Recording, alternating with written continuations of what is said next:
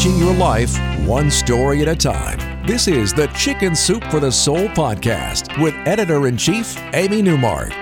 Hey, it's Amy Newmark with a little Chicken Soup for the Soul inspiration for you from our latest bestseller, Chicken Soup for the Soul, Life Lessons from the Dog.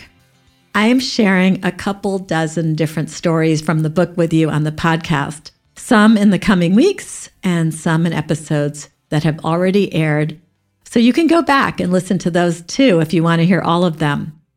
These stories about life lessons from our dogs show us how to be better humans, because dogs are such great role models for many of the traits that we wish we had more of.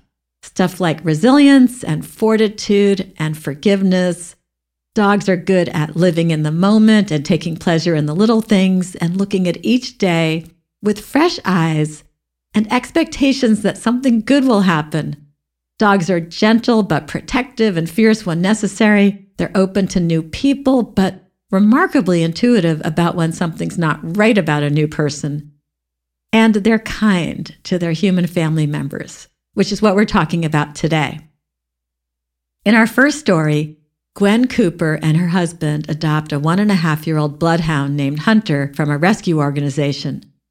Hunter had been fostered by a nice family right before they got him, but the poor dog had lived in 5 homes already in his short lifetime, and he was severely underweight.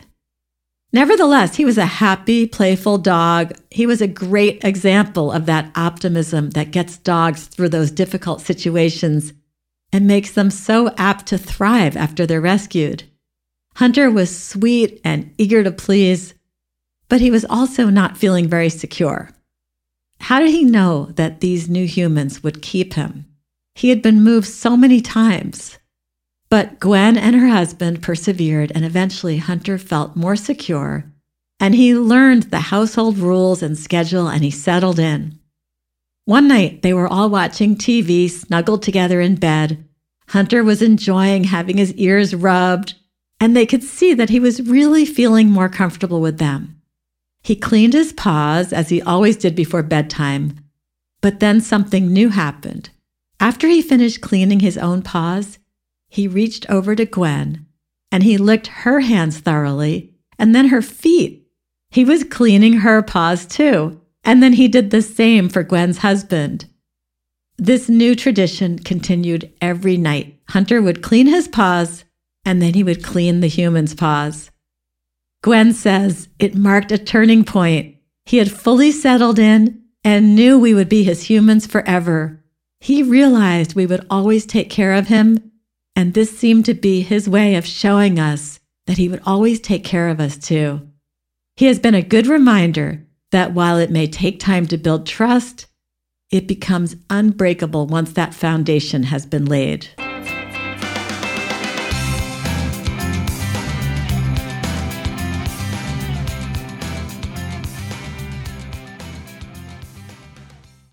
A.E. Troyer tells us another story about the incredible kindness of a dog in her story in Chicken Soup for the Soul, Life Lessons from the Dog. Her dog Mose, a 6-month-old border collie, could see that A.E.'s sister Joy was very sad. This is because Joy had just had to put her cat to sleep. We don't know if Mose understood why Joy was so sad. Mose actually hated cats. But he was a sensitive dog, and he felt bad for Joy. What Mose did was so sweet.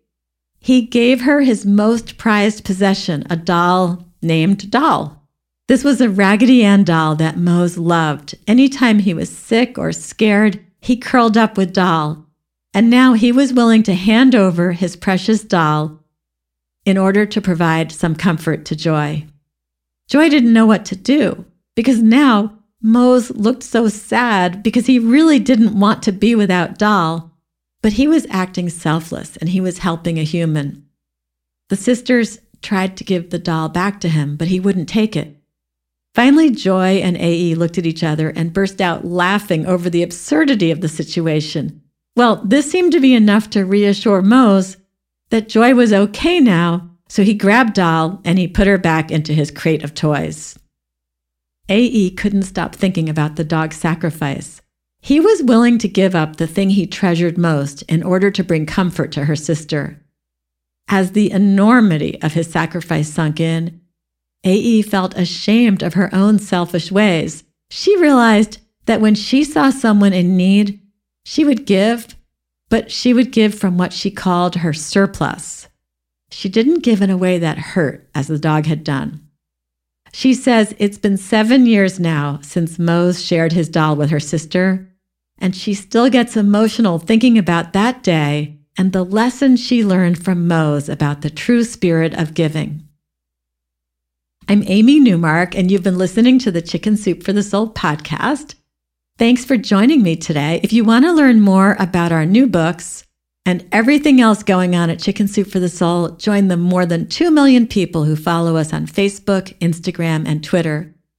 And also go to chickensoup.com and click on the podcast button to learn more about this new bestseller, Chicken Soup for the Soul, Life Lessons from the Dog. Or pick up a copy at Walmart, Target, Barnes & Noble, Amazon, and wherever else you like to get your books. Come back for our next episode to hear stories from our brand new book about grandparents. I'm going to share 2 stories about modern grandparenting in the days of Skype, multiple sets of grandparents, and families spread out all over the world.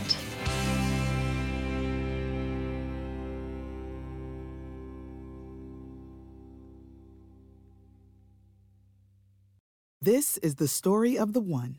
As head of maintenance at a concert hall, he knows the show must always go on. That's why he works behind the scenes, ensuring every light is working, the HVAC is humming, and his facility shines. With Grainger's supplies and solutions for every challenge he faces, plus 24/7 customer support, his venue never misses a beat.